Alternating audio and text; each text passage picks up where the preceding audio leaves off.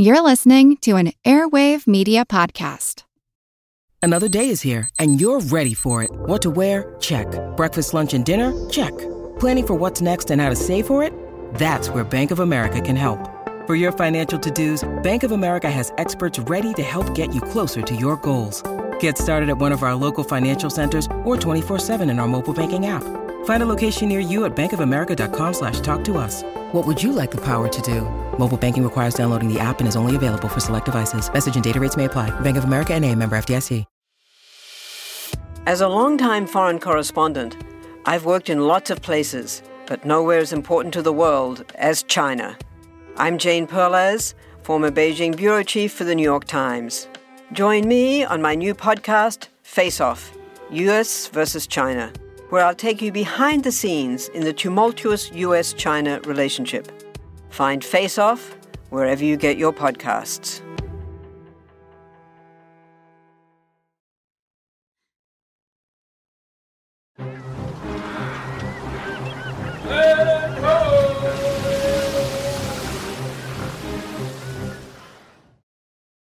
Hello, and welcome to the Explorers Podcast.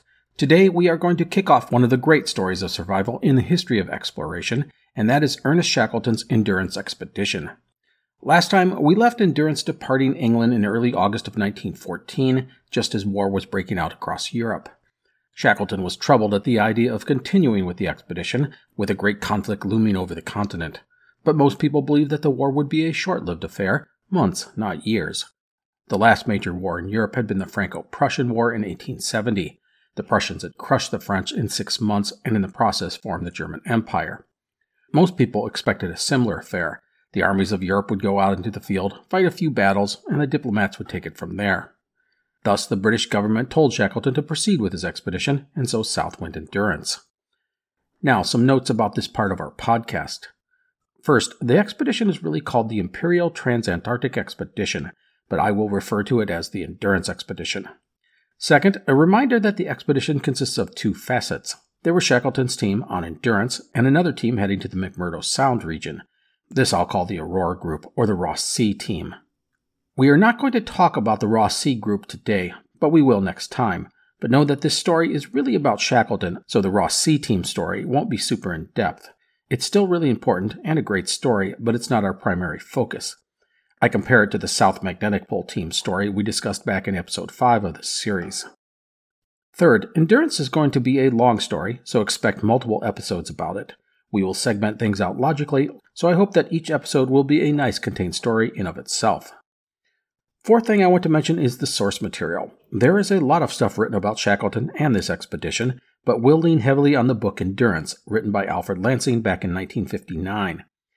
I mention this because Lansing's Chronicle is, perhaps, the greatest book about an explorer that I have ever read. It is a masterpiece for several reasons. When Lansing wrote the book, he was able to draw not just on the newspapers and diaries and journals from Shackleton and his team, but he was also able to actually interview survivors of the expedition, and this is huge. Oftentimes, books and stories written in Shackleton's life were reticent to be entirely honest about the events. It was just bad form to be critical of others while they were still alive. And thus, in 1959, with most of the participants dead or aging, and the Endurance expedition's decades in the rearview mirror, Lansing could be more honest than those writing 40 years earlier. And the participants who were still alive, well, they could be more honest as well. As I said, the result is a fantastic book. It is gripping and harrowing and inspiring. We will talk more about its impact at the end of the Endurance story. Fifth thing, I have put a map on the website, so if you want to get a feel for the wheres and what's in all of this, go check it out, explorerspodcast.com. I also want to note that I put some links to some video on the site as well. This is footage actually shot on the expedition, and it's really amazing stuff, not something we've seen before. You can see Endurance, Shackleton, the men, and the ice, and it really gives you a feeling for the subject matter. I highly recommend checking it out. Again, get that on the website, explorerspodcast.com. So all that said, let's keep things rolling. On with the show. Shackleton's ship Endurance would depart England on August 8, 1914, just as the first shots of World War II were being fired in Europe. The destination was Buenos Aires, Argentina. Shackleton would stay in England, trying to raise last-minute funds. Shackleton was, at this time, to be honest, a tired man. He was 40 years old, but his health was not great. He drank too much and had put on weight. His lifelong smoking habit was not any help either. And while he had gotten his expedition underway, he was fighting creditors and scrounging for cash, and his relationship with his wife, Emily, had been strained as rumors of his affairs with other women were rampant. He would lament the situation with his wife, blaming himself, rightfully, for the mess. Another expedition, he felt, would reset their relationship as well as his weary-minded body. He would say, quote, "Perhaps the Antarctic will make me young again," end quote. On September 25th, Shackleton would sail to Buenos Aires to rendezvous with Endurance. Before leaving, he would consult with several of his most important supporters, including Scottish millionaire James Caird, and get their assurance that he wasn't doing anything wrong by heading south with the war now heating up. His backers would give him their blessing to continue, and Shackleton felt relieved that he wasn't abandoning his nation. Shackleton would arrive in Argentina in October and find things were in a bit of a shambles. Endurance had a leak, and some of the men had proven to be problematic. The captain of Endurance, 42-year-old Frank Worsley, while an excellent sailor, was not an assertive leader and had allowed discipline to lapse. Shackleton would immediately set out to get things back on track. He cut through the Argentinian red tape and got what he needed to get Endurance repaired, and 4 sailors and a cook were fired and replacements brought on board. The men quickly came to understand why Shackleton was called the boss by those who knew him. Now, another issue to arise was the fact that Endurance could only hold 130 tons of coal. If you remember, the vessel had never been designed as a cargo ship, and thus Shackleton would undertake some adjustments to increase space. This would allow them to take on 160 tons of coal, better, but still short of the 200-plus tons that Shackleton had desired. These adjustments would delay their departure. And even from South America, money would be a problem when Shackleton simply ran out of cash. He would have to scramble to find funds and cut corners to get some needed supplies. The other problem that reared its head was Shackleton's health. He was worn down and having chest pains and suffering from a shortness of breath. However, he refused to allow either of the expedition's doctors to examine his heart. These health issues were likely the result of stress, anxiety, and exhaustion. What Shackleton really wanted to do was get moving and put the petty worries of the real world behind him. Endurance would finally depart on October 26th. The destination was South Georgia Island, located in the South Atlantic Ocean, and the jumping-off point to the Weddell Sea of Antarctica. So before we get into that voyage, I want to outline Shackleton's plans. He wanted to go to South Georgia Island, and from there head to the Weddell Sea. There, Endurance would deposit a team with dogs and sledges and supplies at Vassal Bay, which had been discovered by the German explorer Wilhelm Filchner a few years earlier. Shackleton would lead a 6-man team to the South Pole, a journey of around 1,000 miles, or 1,600 kilometers, through completely unknown territory. They would use teams of dogs for the journey, just as Amundsen had done on his recent successful run to the pole. From the South Pole, the team would then continue across the continent, go down Beardmore Glacier, and onto the Great Ice Barrier. From there, it was on to McMurdo Sound in the Ross Sea. Now, at the same time as Shackleton was heading south, another team would depart from Australia and land at the old haunts of Shackleton and Scott in McMurdo Sound. This team would set up a camp and travel onto the Great Ice Barrier and lay supply depots from the base of Beardmore Glacier to their camp on the Ross Sea. The idea was that Shackleton's team wouldn't have to carry supplies to cross the entire continent, just enough to get to the pole and then down Beardmore Glacier. Once they got down the glacier, they would have supplies waiting for them for the final leg of their journey. It was a very ambitious plan, especially for Shackleton's team, who were going into territory that was mostly unknown. Now, before departing Buenos Aires, Shackleton and his team would study the reports of a Scottish scientist who tied the density of ice in the Weddell Sea area to the rainfall in Chile and Argentina, which was about 2,000 miles away, or 3,200 kilometers, and to the north. Well, after looking at the data, there was cause for concern. James Wardie, the expedition's geologist, studied the reports and concluded, quote, "It looks as if the pack will be very heavy this season," end quote. No matter, Endurance would set sail for South Georgia Island on October 26th.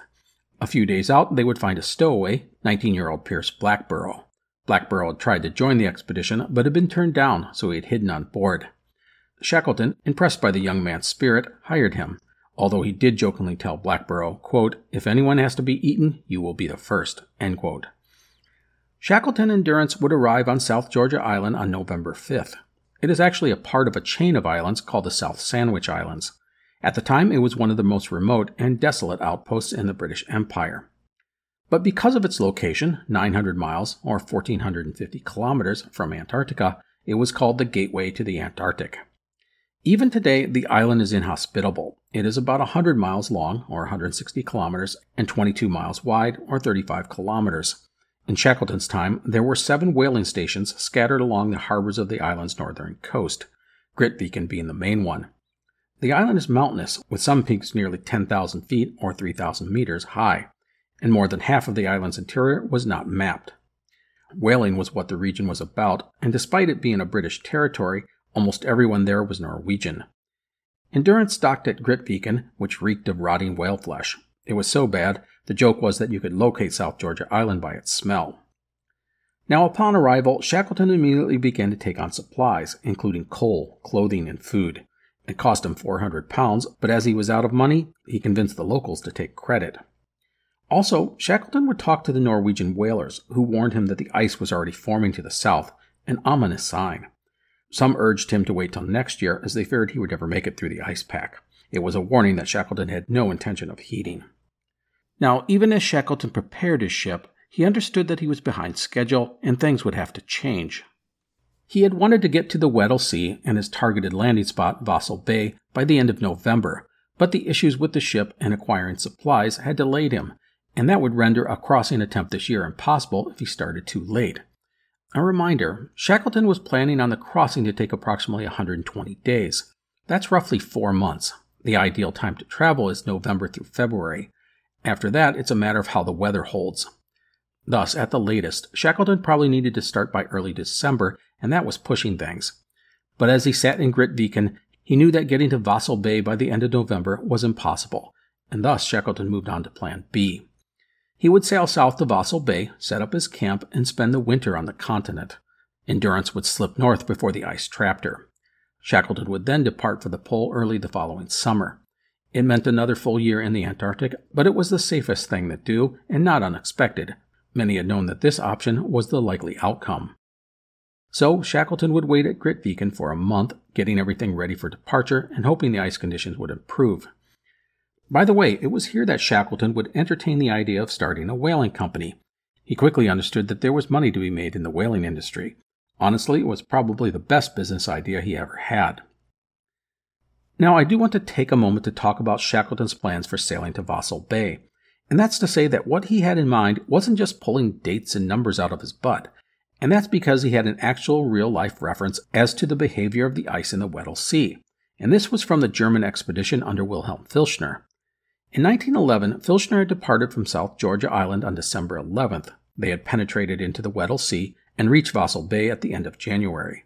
In late February, Filchner's ship, Deutschland, would depart the area, but by March 15th, it would be firmly trapped in the ice. This timeline gave Shackleton a rough idea of what to expect as to the behavior and thickness of the ice pack. But let's remember, signs were pointing towards heavy ice this season. And another thing we always must remember about polar travel is that the weather is wildly unpredictable. This makes it immensely dangerous. So all that said, Endurance would depart South Georgia Island on December 5th, 1914. There were 28 men and 60 dogs. The decks were littered with bags of coal, and whale meat, to feed the dogs, was hanging from the rigging. They were roughly 1,500 miles, or 2,400 kilometers, from Vassal Bay in the Weddell Sea. Within 2 days of sailing, they would have another ominous sign when ice was sighted. Shackleton would write, quote, "I had not expected to find pack ice nearly so far north," end quote. The Norwegian whalers had been right, and what they were encountering was not just a few floating bits of ice. This was an ice pack miles wide and several feet thick. Endurance could not just bust through it. They would have to skirt the edges of the pack for 2 days to find a way around it. Going forward, the ocean was a mix of ice and open water. Shackleton described the ice as a jigsaw puzzle. The ship could plow its way through some of it, but mostly it had to pick its way around the various bergs and floes. And so, Endurance slowly wove its way through the ice pack as she pushed south. However, there were 2 issues. One, she was going slower than anticipated. In the open sea, Endurance could cover 200 miles in a day, but by Christmas, she was averaging less than 30 miles a day due to the ice. And the second issue was that she was using up coal faster than desired. Coal was critical to keep the boilers running so that Endurance could keep moving forward and be able to break through any ice when needed. Without coal, the ship was dead in the ice. So onward went Endurance. The plan was to go down the east side of the Weddell Sea until they reached Fossil Bay. This would not be easy, and Shackleton knew it. The Weddell Sea was legendarily treacherous. It was 1 million square miles of mostly impenetrable ice. The ice of the Weddell Sea flows in a giant semicircle from the east coast to the Antarctic Peninsula in the west. Again, take a glance at a map and you'll get a feel for what I'm talking about. But if you can't, just know that the Weddell Sea is a huge bay, over 1,000 miles wide or 1,600 kilometers, and filled with ice. The ice slowly moves in a circular motion around the bay. So, as Endurance came upon more and more ice, Shackleton would make another important decision. He was concerned about the ship. She just didn't handle that well. As a reminder, Endurance was built with strength and power in mind. Its design was to break through the ice. However, even before departing South Georgia Island, Shackleton had shared his concerns about the ship in a letter to his wife, saying, quote, "I would exchange her for the old Nimrod any day now, except for comfort," end quote. The issue was that if Endurance deposited Shackleton and the shore party at Fossil Bay, the ship still had to sail back out of the ice pack, and that was the problem. Shackleton was just not sure Endurance could accomplish that, especially with coal running low and the ice thickening up so early. Thus, it would lead him to another big decision. He would allow Endurance to get iced in for the winter, just as Scott had done with Discovery back in 1901.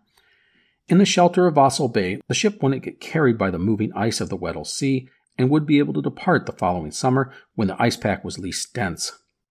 The ship was well provisioned for a long spell in the ice, and they would be able to hunt fresh game, including seals, sea lions, and penguins. It was a risky move, but Shackleton felt that Endurance couldn't make it out of the Weddell Sea as the ice was just too thick and only getting worse. Anyhow, on Christmas Day, the men would have a big celebration. For dinner, there was turtle soup, fish, pudding, mince pies, dates, and figs, plus rum and brandy and stout. The men would top off the festivities with singing and music. 5 days later, Endurance crossed the Antarctic Circle, and then, the next day, the ice thickened dramatically and the ship barely was able to free itself. It was a scary moment, not just because they had almost gotten stuck, but it was the fact that it wasn't even January and the ice was so thick and unforgiving. Shackleton had expected to be able to push into the Weddell Sea for many more weeks, maybe even months. It was a scary sign. The ice, by the way, was so stable at times, the men were able to bring the dogs out onto the ice pack so they could run around and get some exercise. In the second week of January, Shackleton would have some good luck. The ice floe broke up and Endurance found itself in open sea. Regarding breaking through the ice pack, Captain Worsley said, quote, "We felt as pleased as Balboa when, having burst through the rainforest of Darien, which is modern-day Panama, he beheld the Pacific," end quote. Worsley would then add, quote, "I was thrilled that I had been able to listen to the 2-part podcast series on Spanish conquistador Vasco Núñez de Balboa on the Explorers podcast. It was a great story," end quote. Okay, he never said that. But with the mention of Balboa, I couldn't pass on the chance to promote one of the earliest shows I had ever done. Anyhow, Endurance would have 100 miles of good sailing before running into more ice. I want to stress again the unpredictable nature of the ice. I think we get this vision that the ice is a single entity. Once you hit ice, it's all ice going forward. But that's not true on the ocean. As we have seen, the ice pack can gather and be incredibly thick for hundreds of miles, and then suddenly just open up, leaving open sea for miles and miles. It simply makes predicting what was ahead a very sketchy thing. On January 10th, Endurance would sight land for the first time. This part of Antarctica was called Coates Land, and it forms the eastern shore of the Weddell Sea. From Endurance, the men would see huge ice cliffs, making it impossible to go ashore. Shackleton called it the barrier. For 5 days, Endurance would skirt along the Antarctic coast, and then on January 15th, the ship would reach a natural bay next to a glacier that was disgorging its flow into the ocean. The men called it Glacier Bay, and it was about 200 miles, or 320 kilometers, north of their intended destination, Fossil Bay. The location was intriguing. It offered a relatively safe place for Endurance to ride out the winter, as the bay would not be subject to the worst of the ice flows, and there was natural protection from the southwesterly gales. Also, there was a slope that offered an easy climb up onto the inland ice. Honestly, the bay would have been a good place to set up winter quarters, and Captain Worsley encouraged Shackleton to do so. He said the ice was thickening quickly, and he didn't know how much further they could push into the Weddell Sea. But Shackleton was reluctant to stop. If he set up winter camp here, that meant he would have to travel an additional 200 miles, or 320 kilometers, the following spring on his cross-continent trek. That meant upwards of another 2 weeks. With that in mind, Shackleton would elect to push on. a decision he will regret. Endurance would weave its way through the ice toward its destination, but the ice pack often blocked them. They would have to plow through the ice or go around it. 4 days later, on January 19th, Endurance would get trapped in the ice. The ship was about 60 miles or 100 kilometers from Vassal Bay. They would not move for over a week, and then on January 24th, open sea would suddenly appear about 150 feet, or 45 meters, in front of Endurance. This was the ship's chance. Shackleton fired up the boilers and ordered a full head of steam to be raised. They even unfurled the sails to assist with the breakout attempt. For 3 hours, Endurance struggled forward, but she was so gripped by the ice, she didn't even move a foot. The truth is that Endurance had run into some bad luck. There was a strong and steady wind from the north, and it was pressing the ice, along with Endurance, toward the coast. Only a strong southerly gale could free Endurance now. There was some talk of trying to march across the ice to Vassal Bay, but that was quickly dismissed. It wasn't just supplies and food that the men needed to transport, but the timber for the huts and the heavy gear that was critical to surviving the upcoming winter. Thus, Shackleton and the men could only wait and hope the ice would break up. Over the next weeks, everyone, no doubt, could only think about the fate of Wilhelm Filchner's ship, Deutschland, which had drifted in the Weddell Sea ice floe for 8 months before finally breaking free. Was that their fate? eBay Motors is here for the ride. Remember when you first saw the potential? And then through some elbow grease, fresh installs, and a whole lot of love, you transformed 100,000 miles and a body full of rust into a drive that's all your own. With over 122 million parts for your number one ride or die, you can make sure your ride stays running smoothly. Brake kits, LED lights, exhaust kits, turbochargers, bumpers, whatever your baby needs, eBay Motors has it. And with eBay Guaranteed Fit, it's guaranteed to fit your ride the first time, every time, or your money back. Plus, at these prices, you're burning rubber, not cash. Keep your ride or die alive at ebaymotors.com. Eligible items only, exclusions apply. After a month of being frozen in the ice, Shackleton and the crew would get their breakout opportunity when on February 14th, which was Shackleton's 41st birthday, the ice around Endurance suddenly opened up. And in the distance, about a quarter of a mile away, there was an open sea lane. The crew went into a frenzy. The boilers, which had been turned off to preserve coal, were fired up, while many of the men went to work on the ice with saws, chisels, and picks, trying to help cut a path to the open sea. At first, the ice was only a couple of feet thick, but it would gradually thicken. Endurance would repeatedly try and ram the pack ice, trying to plow through it. The goal was to cause the ice to start to crack. If you did that, you could then force the ship's bow into the crack and try and pry the ice open. Unfortunately, the ship could never really crack the ice. One of the major reasons was that Endurance was starting from a standstill. This meant that she wasn't hitting the ice at a high speed, making its attempts less effective. The result was Endurance only getting about a third of the way through the ice pack into the open sea. By the next day, the effort would be abandoned. The men were exhausted, and the ice in front of them had grown to as thick as 18 feet, or 5 meters or so. And around the ice, the pack was again thickening and pushing against Endurance. Any hope of escape was now gone. On February 17th, Endurance would reach 77 degrees south, the furthest south the ship would attain. A week later, with the ice pack only growing thicker by the day, Shackleton would admit that they were prisoners. The ice would be their home for at least another 8 to 9 months. At this point, the ice drift was taking them in a northwest direction, but in an unpredictable zigzag-like fashion. At times, they would even catch sight of land as they got within 20 miles of the coast, or 32 kilometers. Shackleton's hope was that the ice would carry Endurance to the north and eventually get freed, and they could head back to South Georgia Island, where they could refit the ship, take on provisions, and make another go at things. Now that they were resigned to spending the winter on the ice, Shackleton was determined to use the time wisely, especially while there was still light. One of the first things the men did was to build shelters on the ice. Endurance had shut down her boilers to conserve their coal, and thus it was bitterly cold inside the ship. Also, the tents and ice huts offered more room and comfort than the ship. The freedom of the ice was also much better for the health of the dogs. And speaking of the dogs, in April, Shackleton decided to begin training them. He was determined not to repeat his past mistakes and not be able to control his canine teams. He would thus create 6 teams of 7 dogs each. The men training to handle the dogs showed who Shackleton was planning to take on his epic cross-continent run. This included the following. First would be Shackleton, who had no intention of sitting out such a potentially famous trek. Second was Frank Wild, Shackleton's rugged and trusted second-in-command.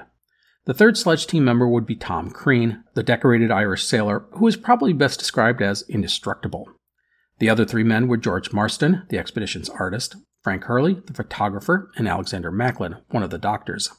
It was a good team, and you can see what Shackleton was aiming for in the makeup.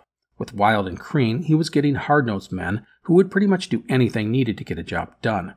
The doctor was, well, just a simple necessity. As for Marston and Hurley, he wanted to document the trek. This was a way to make sure that everyone knew what they had done, and a key way to make some money after the expedition. One final note about the dogs. 15 would die that winter, all from worms. Despite bringing around 70 of the animals, no one had thought to bring deworming powder, and thus all the deaths. Now, there were a couple of litters of pups born, but these would become pets to the men of the crew, as they were actually playful and friendly. A reminder, sledge dogs are often ill-tempered, even vicious. They would fight and even kill the other dogs, and had to be watched closely. Thus, the pups would become a welcome distraction for the crew, and become beloved pets to many of the men. Now, as for the crew, Shackleton knew that he had to keep them optimistic and occupied. I want to point out that, at that moment, Shackleton and the men believed that they had to just wait out the winter and they would get out of the ice. It's not as if they thought they were doomed. Another important factor was Shackleton's insistence on routine, with meals and chores and duties done at the same time each day, that sort of thing. And regarding duties, everyone took part in the care and maintenance of the ship, the dogs, and the day-to-day activities, such as cooking. And when I say everyone, I mean everyone. The scientists took their turn cleaning the decks right alongside the ordinary seamen. Even Shackleton took his turn. It was something that he believed in doing. He felt that respect was not earned by having a higher rank, but by shared sacrifice, effort, and example. We have talked about this in past episodes. Shackleton never insisted that his men call him Sir Ernest or Captain or whatever. There was no class distinction on his expeditions. All this made the men trust and respect him. I was talking to a Shackleton enthusiast, and he told me the story of a photo we have of the men of the Endurance dragging one of the boats or a sledge or whatever. And in the background there's someone standing on top of a pile of snow as if directing the action.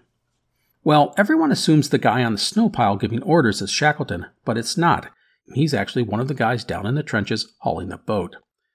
I love this story because it demonstrates Shackleton's honest motives and intentions and beliefs. When he said everyone works, he meant it, and again, his men will love him for it. Anyhow, the crew of Endurance would make do as best as possible. Electric lights were set up around the ship so everyone could move around safely.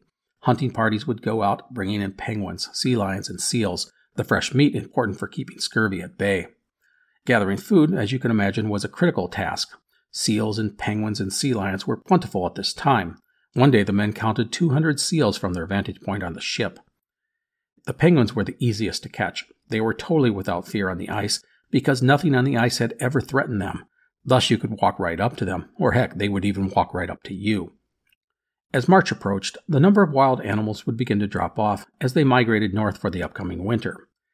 By the time darkness set in, the men would stockpile 5,000 pounds of fresh meat. This would feed the crew and dogs for 3 months. Now, despite all the work that needed to be done on the ship and the camp, the men still only had to work 3 to 4 hours a day, leaving them with a lot of free time. This meant that entertainment was a critical factor in the crew's mental and physical health, as well as morale. Shackleton wanted them engaged and busy, not just sitting around lamenting their situation. To this end, there was a gramophone for music, and the men organized plays and skits and singing, and the ship had many, many books. Frank Hurley, the photographer, would conduct what he called lantern chats, displaying many of the images he had taken from around the world. One of the crew's favorites were of the native women of Java. Leonard Hussey, the team's meteorologist, had brought along his banjo and was a regular source of entertainment for the team. In fact, Hussey and his banjo are another example of Shackleton's unique approach to building his team.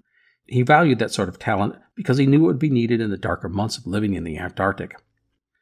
Much of this would take place in the area of the ship that the men called the Ritz. This had been a cargo area just below the main deck. It became the social center for the crew. In addition to the entertainment, the men stayed active, at least before darkness set in, by playing football on the ice, and they bonded by having a mass haircut, each man getting his hair shorn to the skull, which, it was noted, made them all look like convicts.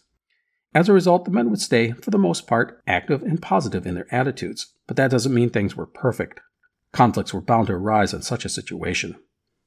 To counter this, it really helped that Shackleton had trusted lieutenants, such as Frank Wild and Tom Crean.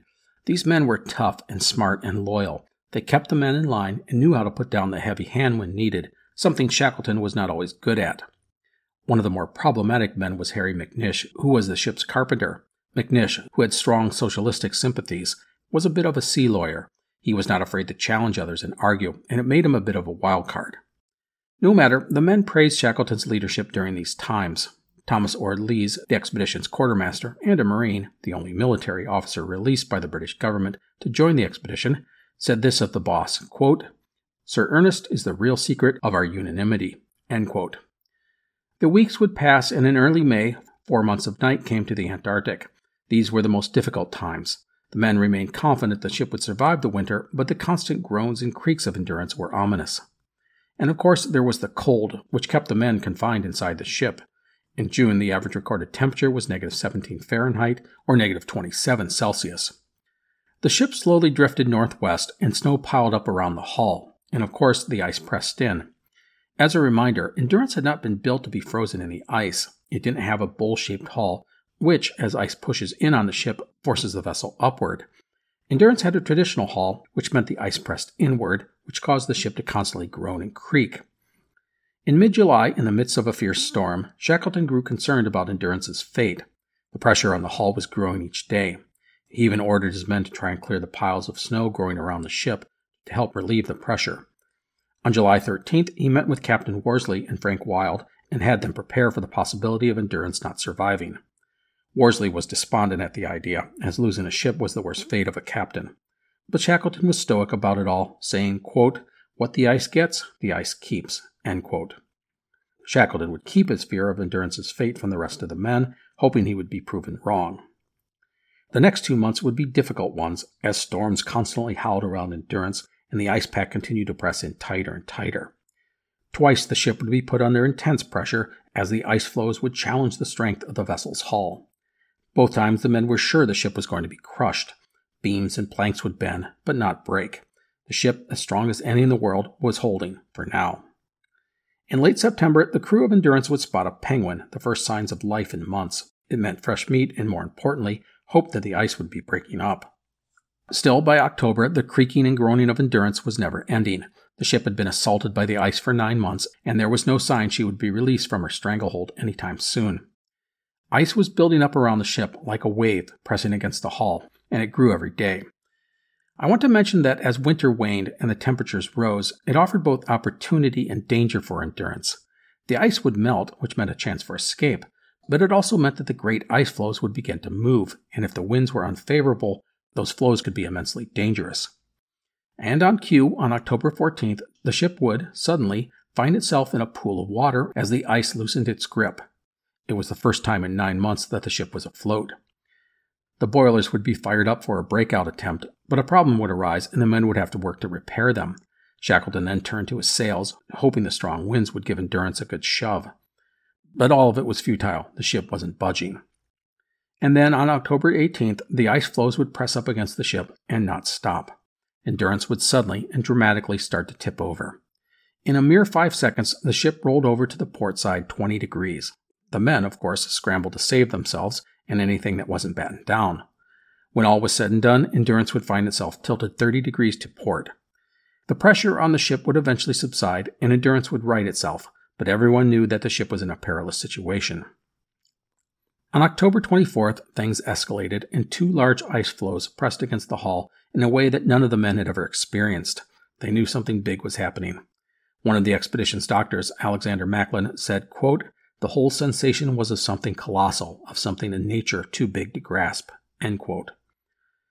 Next, I want to read a bit from Alfred Lansing's book, Endurance, describing these moments. Quote, "She was being crushed, not all at once, but slowly, a little at a time. The pressure of 10 million tons of ice was driving in against her sides, and dying as she was, she cried in agony. Her frames and planking, her immense timbers, many of them almost a foot thick, screamed as the killing pressure mounted, and when her timbers could no longer stand the strain, they broke with a report like artillery fire." End quote. I love Lansing's description. It makes the moment so vivid, as if you were there, a witness to the struggle and the death of Endurance. As the ice pushed in, men reported seeing 2-foot-thick walls bow inwards half a foot under the pressure, and then the ship buckled and water began to pour in. Desperate to save Endurance, the pumps were started. However, they were frozen, so boiling blubber had to be poured into them to get them working. Shackleton ordered everyone to evacuate the ship, all the while trying to save Endurance and anything of importance from inside the vessel. For 3 days, the men fought nonstop to keep Endurance alive. It was a desperate and hopeless endeavor. 3 ice floes were pressing against Endurance. They grew bigger and more powerful each day. One ice floe grew so high it pushed ice onto the deck of the ship. Photographer Frank Hurley said of the threat, quote, "Closer and closer the ice wave approaches." He then later added, "The ship is doomed," end quote. Alexander Macklin, who had gone back into the ship with Frank Wild to retrieve some lumber, was terrified as they crawled through the ship's interior, saying, quote, "I don't think I have ever had such a horrible, sickening sensation of fear as I had whilst in the hold of that breaking ship," end quote. Amid the frenzy, the men of Endurance were amazed at Shackleton's calm, even as the ship was slowly crushed. Ord Lees, the quartermaster, said, quote, "For most of the time he stood on the upper deck holding onto the rigging, smoking a cigarette, with a serious but somewhat unconquered air," end quote. And then, as the ship sank lower and lower, it was clear she could not be saved. The men gave up the pumps, and word spread to abandon ship. Frank Wild said to the men, quote, "She's going, boys. I think it's time to get off," end quote. And so that was it. Endurance was mostly gone. She had drifted in the ice about 550 miles, or 900 kilometers. Much of the ship was now submerged, ice piercing its sides. Some parts were crushed. It was only a matter of time before the ice and sea claimed the rest of the once proud vessel. Shackleton would gather his 27 men in a makeshift camp about 300 feet, or 90 meters, from the dying Endurance. He thanked them for their hard work these past 3 days, their calmness in the crisis, and their devotion to their duty. He then said, quote, "Ships and stores have gone, so now we'll go home," end quote. It was a simple, if understated, and confident message. He then laid out their situation and the plan forward in an honest and open fashion. The men would pack up their gear and supplies, plus 2 of Endurance's lifeboats, which had been saved from the ship. They would then walk across the ice to Paulet Island, which was about 345 miles away, near the northern tip of the Antarctic Peninsula. In 1903, a Swedish ship had been trapped and crushed in the ice of the Weddell Sea. The men had gotten to Paulet Island before being rescued the next summer. The rescue ship had set up a supply depot on the island for any other ship that might get stranded in the area in the future. Ironically, the man commissioned at the time to purchase those supplies was Ernest Shackleton. Anyhow, that was Shackleton's plan. They would walk across the ice to Paulet Island, hauling their boats and sledges with them. When they reached open water, which was inevitable, they would then take to the boats. The island would offer them food, plus a location that would allow them to signal the whaling ships that came to the region. Now, this idea was not as easy as it sounds. The men were on a stable ice floe for the time being, and it was drifting toward Paulet Island. But at some point they would come to open water, and that is why they had to have the lifeboats from Endurance. They could not count on the ice to just take them up to the coast. I want to note that the ice the men stood on was only about 10 feet thick and was not that stable. It could crack open unexpectedly at times. In fact, on the very first night on the ice, the floe would start breaking open on 3 different occasions, forcing the men to scramble to move the boats and dogs and supplies to a safer location each time. Another thing about the ice was that it wasn't just a flat surface. You can see photos and film of the landscape that surrounded the men, and it reminds me of the Badlands in South Dakota. There are icebergs 50 feet and higher, and walls of ice a dozen feet high and hundreds of feet wide. It was more like a field of ice blocks of wildly varying sizes, dumped randomly for miles and miles in all direction. And you may ask, how do all these ice blocks and walls get formed? Well, what happens is that the ice floes press into each other, sort of like a slow-motion crash. It is millions of tons of ice pushing together and rising up as one and forming a kind of tent. Higher and higher the ice climbs into the air before one ice floe crashes down on the other. These are called pressure ridges. These sorts of things are all over the Weddell Sea, great obstacles for the men. And with that, Shackleton gave orders for the men to get ready to march. Each man was to carry 2 pairs of mittens, 6 pairs of socks, 2 pairs of boots, a sleeping bag, a pound of tobacco, and no more than 2 pounds of personal gear.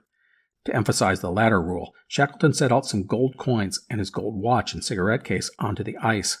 He then took a Bible given to him by Queen Alexandra, and after ripping out a few pages, added the book to the pile. It was a dramatic gesture, emphasizing the need for everyone to sacrifice. One of the few exceptions to the 2-pound rule for personal gear was Leonard Hussey's 12-pound banjo. Shackleton insisted that it be brought along, as he felt the music would be essential to maintaining the men's morale. And while Shackleton demonstrated calm and confidence in his men, deep down he was very afraid for the lives he needed to save. He would write in his journal, quote, "I pray God I can manage to get the whole party safe to civilization," end quote. This reveals something about Shackleton that I have only touched on in the past. He took the responsibility of men's lives very, very seriously. To lose a man was one of his greatest fears. He even had nightmares about it. In fact, sometimes he was so careful he earned the nickname Cautious Jack, or Old Cautious. It was an interesting facet of Shackleton's personality. In England, it was often as if he didn't have a care in the world. Yet on an expedition, he was intensely invested in the safety of his men. Thus, he did not make decisions lightly. At the same time, when he did make decisions, he threw himself into those choices, and he was more than happy to take the biggest risks himself.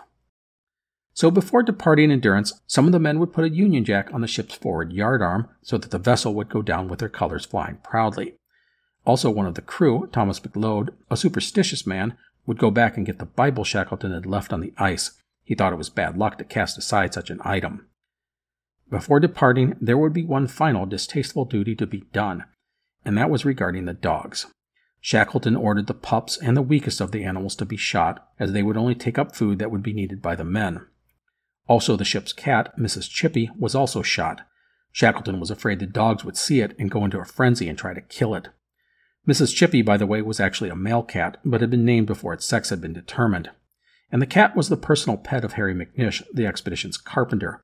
The man was grief-stricken over the decision, and he would never forgive Shackleton for ordering the killing. The killings, which were carried out by Tom Crean, put a pall over the entire camp, as the pups were beloved by many of the men. 28 men and 49 dogs would set off on October 13, 1915. They hauled with them their sledges, which were packed with food and supplies, as well as 2 of Endurance's 3 lifeboats, the latter weighing in at around a ton each. Thomas Ord-Lees, the marine officer, would scout the terrain or dash between the 2 boats on his skis. The man was an expert skier, and Shackleton was amazed at how easily he glided about the ice. I do not doubt Shackleton watched the man moving around so effortlessly and wonder what might have been had he used skis on the Nimrod expedition. No matter, despite Ord-Lees' prowess with the skis, progress of the men was painfully slow. With temperatures warming, the snow was soft and the sledges were constantly bogged down. The men sometimes found themselves in hip-deep snow. And again, this was not simple flat ice they were on. The men would have to go around or over icebergs and ice walls. At times they even cut holes into the ice walls to get the boats through. It was a painfully slow process, and on the first day they only managed to go a single mile. As they had over 300 miles, or 480 kilometers, to go, and only about 2 to 3 months of food, well, that just wasn't going to cut it.